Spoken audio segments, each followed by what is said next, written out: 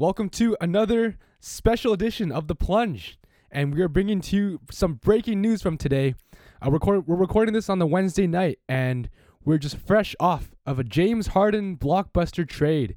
So just to start off this pod, I'm going to outline each team and what players and picks they got. So the Brooklyn Nets, they get James Harden. The Houston Rockets, they get a bunch of things. They got Victor Oladipo, Dante Exum, Rodions Kurucs, 3 first-rounders from Brooklyn, 1 first-rounder from Milwaukee, which Brooklyn had, and 4 Brooklyn first-round swaps. And then the Indiana Pacers, they traded for Karis LeVert and a second-rounder. And then the Cleveland Cavaliers, they get Jared Allen and Taurean Prince. So, Nate, we're going to start off by just going through each team quickly and just talk about our reactions and impressions for each team, and then actually also go reviewing each team from a fantasy standpoint and point out which players have improved and which players have regressed from this trade. So let's get started with just looking at the Nets. The obvious, they get James Harden, they united Kyrie Irving, Kevin Durant, and DeAndre Jordan. They're all friends and they're all playing together now. So what are your thoughts from like a basketball perspective on this trade for the Nets? Yeah, well, right now, without Kyrie there, I think you'll see this trade make a lot of sense for them in the next couple of weeks while he's out after partying this weekend. And James Harden will be a good fit with Kevin Durant in some sense while Kyrie's not there. But then once Kyrie comes back, I don't see how this trade made much sense for Brooklyn other than the fact that you're bringing on more superstars, and superstars tend to mean championships in the NBA. But when you look at great trios over the years, like Chris Bosh took a step back, Kevin Love took a step back. When it was Klay, Steph, and KD, they were all so good together because they could play off the ball. I am looking forward to seeing if James Harden, A, knows what a spot-up corner 3 is, and B, if he can play any defense at all on the opponent's best offensive players. Like, thinking about them playing the Warriors, who's going to follow Steph off those 10,000 screens, or any tough guards in this league? I don't see how you can defend them with this team, but maybe it doesn't matter if you score 135 a night. Yeah, I mean, if you ask an average NBA fan, when was the last time you saw James Harden take a spot-up corner 3, a catch-and-shoot 3 in general? Like, you would, like, no one would even remember when the last time that happened. So, yeah, and a big question is their defense. Like, sure, Irving and Harden are great offensive superstars, but they really never proved how they could play defensively. And to your point about, playing off ball, you have 3 guys who could ISO, and you really don't have anyone who could really play off the ball. Like, sure, KD can play off ball because he's that good of a player. Kyrie could kind of maybe, but I don't think he'd want to do it. And the reason I say he's good at off ball is because his mid range is just so pure. And of course, James Harden, no way he plays off ball. So, if you're Steve Nash, like what would you do to motivate this team to play defense? And how would your offensive scheme, kind of play out when everyone knows that you're just going to go to Harden, Kyrie, or KD ISO at the end of the shot clock? Yeah, I mean, you can scheme all you want, and other teams may be able to figure that out. But for years and years, every team has known what the Houston Rockets' plan is. It's to give the ball to James Harden for 20 seconds of the shot clock, and then he draws a foul or gets a shot up. But yeah, I definitely have my questions about this. The last time the Nets traded a lot of draft capital for some stars in their 30s, that was the Paul Pierce, Kevin Garnett trade. And I think we all know how that one turned out. I would be interested to take a deeper dive into how many of the Brooklyn Nets first rounders they will actually have picked over the past 20 years, because trading these picks and trading 5 before in that trade, it haunted them last time, and they've been able to resurrect the franchise, but it seems to be championship or bust with this group in the next couple of years now, and it's hard for me to call them the favorite even with this trade. Yeah, and so heading into the Rockets standpoint now, you mentioned that they have a bunch of first rounders now, and this kind of looks like OKC. They just got a bunch of draft picks back from Brooklyn, and you got Victor Oladipo.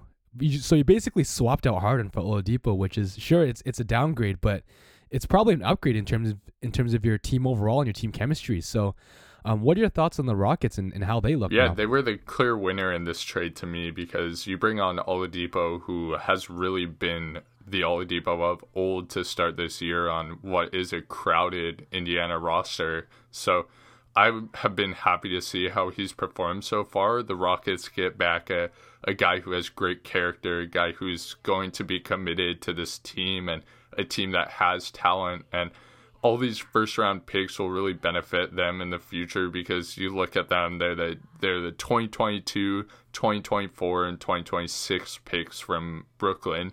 And it'll be interesting to see, this trio that they built. They're older stars. They're going to be playing together for a few years, but you could be getting in that 2024 and 2026 picks some good picks depending on how this trio turns out. So they are the clear winner to me by improving their roster for this season by detracting James Harden because of how he's played so far. Yeah. And then adding some great assets for the future. Yeah, and if you're the Rockets, I think you would really set Christian Wood as your franchise player for the next 10 years and maybe try to build around him. And having John Wall and Oladipo as two veteran guys who can really right the ship with this team, even PJ Tucker as well.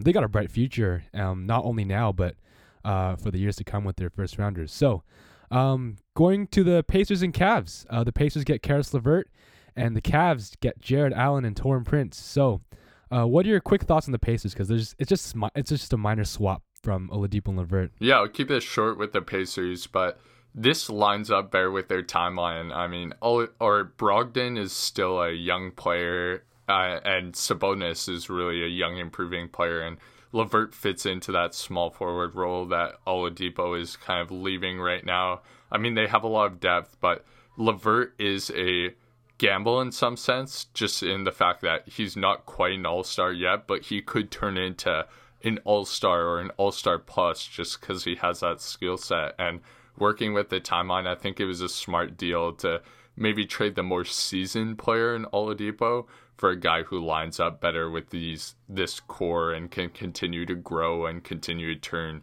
the Pacers into championship contenders. So underrated move here. Yeah.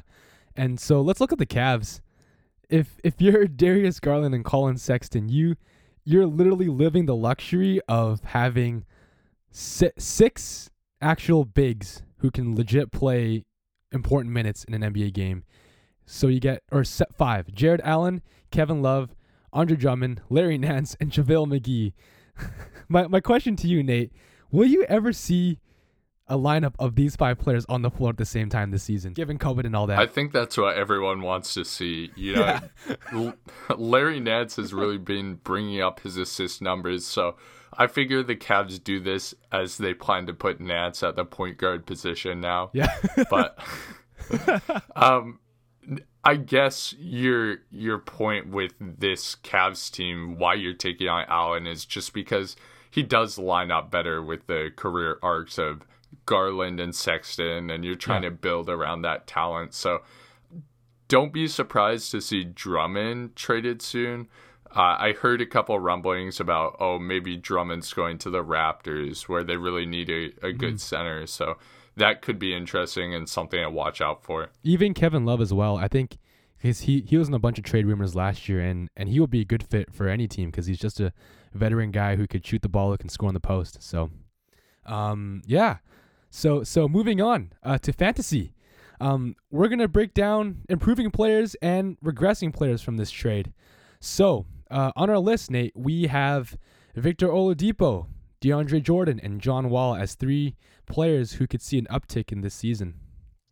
Yeah, we're a part of a points league, so we'll dissect this from a points aspect, but you can expect Oladipo to see consistency in his scoring numbers just because the options for perimeter players on this Rockets team is more limited than what they had in Indiana. So you could look at him as a consistent 22, 6, and 4 guy again, kind of what he was at his peak with Indiana. So I'm excited to see how he meshes with a great playmaker in John Wall. He's a good shooter. He can get to the bucket. It's not going to be overcrowded for him with like it was with the two bigs in Indiana. So you could definitely see him as maybe the top improver out of this trade. Yeah, so let's move on to John Wall. If you have any thoughts on John Wall after this trade, what do you see him doing in the points leagues after getting rid of James Harden and taking on those ball handling duties? Yeah, I think he's going to be super ball dominant now, and that's what John Wall fantasy owners were hoping to get out of him this season. I remember back before his injury, he was going crazy in Washington, even with Bradley Beal, and he gets a ridiculous amount of points with the second superstar, and he's proved that with Beal back in Washington. So I think he'll revert back to his old form with the Rockets now, especially with Oladipo, who isn't all like too ball dominant as well. Like he's kind of like that secondary, point guard, shooting guard kind of guy. But I think you see John Wall getting a lot of rebounds too. He's just such an athletic guy, and running the break. His assist total is pretty underrated as well, especially when you got Christian Wood down low, DeMarcus Cousins. You'll see a lot of John Wall's stats just seeing a huge uptick just because Harden just takes away like fantasy points from every other player on whatever team he plays for. So DeAndre Jordan, what are your thoughts on him, Nate? Yeah, DeAndre Jordan is really the only pickup from this trade because he wasn't owned in many leagues, and he will probably revert back to his double-double days. As of recording this, it's the third quarter in that Brooklyn game, and he had 9 points and 7 boards at the time with a block or two, I believe. And he is going to have so many opportunities to play this season because the Brooklyn Nets are devoid of any other good centers. And so you should see him with decent block numbers and averaging maybe around 12 and 12 as he grabs those boards from all those brick-chucking superstars. The only thing that has been holding him back this year is that minutes battle with Jared Allen, but you should be able to rely on him as a solid double-double starting center moving forward for Fantasy Points League. Yeah, I think a big question to Jordan's production is really his minutes and whether Steve Nash wants to play more small ball or keep Jordan in. And on one hand, you need him for rim protection because your defense is just horrible. You really don't have an elite defender anymore, and Karis LeVert was probably your best perimeter defender before he left. So like you kind of need Jordan in the paint, right? But if you're a Nets team with three guys who can ISO, you need a shooters around them, right? You can't just have DeAndre Jordan hucking up the three from the corner when people double Harden or Kyrie or KD, right? So I think that this is very intriguing for Nash because he has to decide, like, okay, if we got three of our stars on the floor at the same time, can I actually play DeAndre Jordan, or will this clog up my offense even more? So there have been suggestions that Jeff Green's going to start the 5, which really just brings us back to Houston last year where he did play a lot of the 5. So and it's a role that he's like pretty comfortable with since he played last year. So that'll be very interesting to see how that'll fold out. I would be careful about how many minutes Jordan will get, but even then, he's actually a pretty efficient player anyway. Like I think I'd imagine him getting a double-double within like less than 25 minutes of playing anyway. So I wouldn't even worry too much about him. So moving on, we're going to go to regressing players. So on our list, we have Andre Drummond, James Harden, Kyrie Irving, and Jared Allen. So Nate, what are your thoughts on Andre Drummond? Yeah, to go on and talk about Andre Drummond, he's been really good this season so far. I mean, he's turned back to that traditional Andre Drummond on the Pistons, I get every rebound in the entire game kind of player. And with bringing in Allen, it's clear to me that the Cavs are trying to move in a youth direction after their hot start to the season. They've kind of figured that, okay, this probably isn't their year. And so they're going to try and get Allen those minutes, get him comfortable with Sexton, get him comfortable with Garland. And that's going to be a sharp decline for Drummond in his minutes and his points and his boards. And Andre Drummond, who was once a top 20 player before this trade, will probably be on the edge of a top 50 player after this trade. That would be my guess.